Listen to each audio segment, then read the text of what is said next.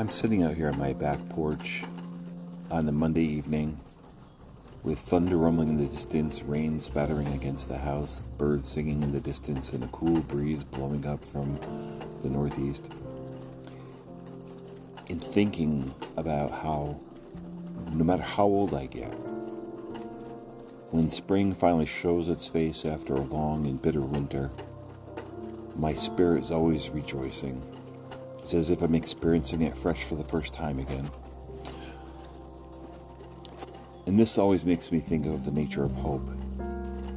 In our lives, we may go through long stretches of darkness, of our own winters, where all seems lost.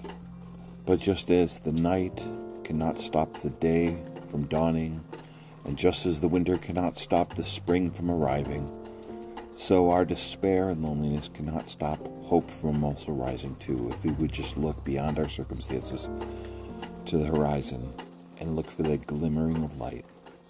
Hold on to hope, choose hope, and I will talk to you soon on the next podcast.